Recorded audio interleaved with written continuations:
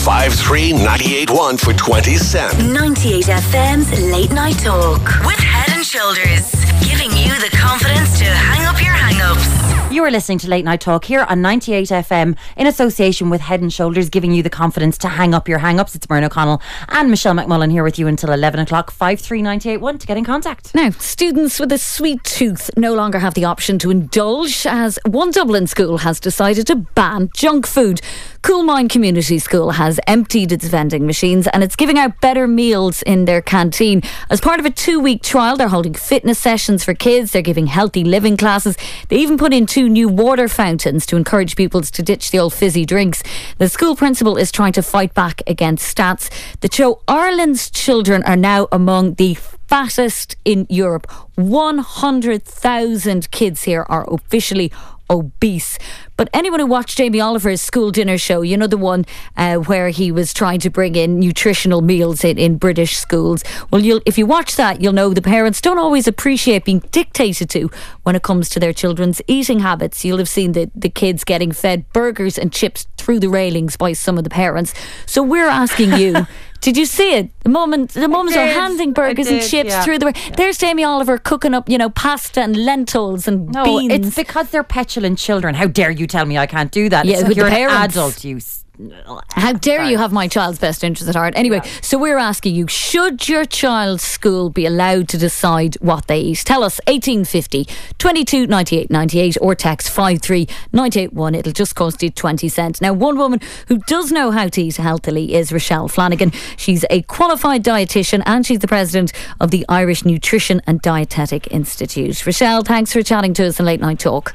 Not at all, thanks for having me on. How bad is the problem of obesity amongst our kids to begin with?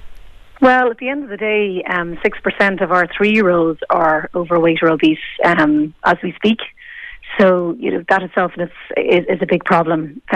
So for starting that young, it's just, a lot of problems coming down the line for those children. So we need to really do something now. And so this is a very welcome initiative by the school. I think it's great that the schools are taking this on themselves.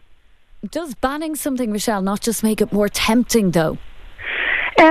No, I think, yes. At the end of the day, often, the people sort of feel because they can't have it, they want it more. But at the end of the day, for the kids, we need to help them. And one way of doing this is to, out of sight, out of mind. So not to have these foods on the grounds of the school will help them then choose better foods to have in their lunch boxes. Would one of these issues, I know we traditionally had, the tuck shop, which was something. Yes.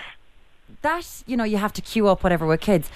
The fact that vending machines are now on school grounds, would that be something you'd have a problem with? Well, in terms of the foods that are in and the drinks that are in the vending machines, yes.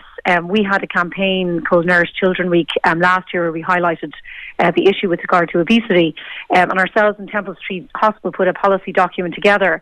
And in that, we actually called for the removal of vending machines with unhealthy foods and drinks in them out of schools. Mm.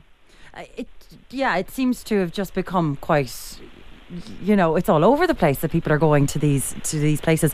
The fact it has been discussed that something like PE, whereby nutrition would be a part of this course, should be tested in secondary schools. Would that be something that you would agree with, Richelle?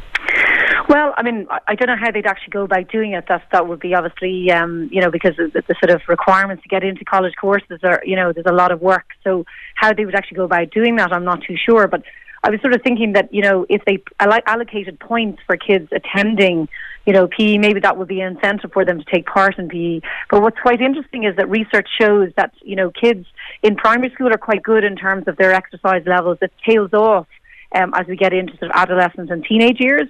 And I think that's quite important in terms of kids' self-esteem, and often in the school setting it can be kind of, team sports, etc. And for some kids that can be a bit intimidating. So I think there just needs to be a greater breadth of, both individual and team sports, and to try and have a breadth of exercises that different kids can actually excel in or enjoy. Do we still have the attitude sometimes, Richelle, where parents say to their kids, I don't want you doing sport now, you're doing your leaving this year, you have to be all about the study?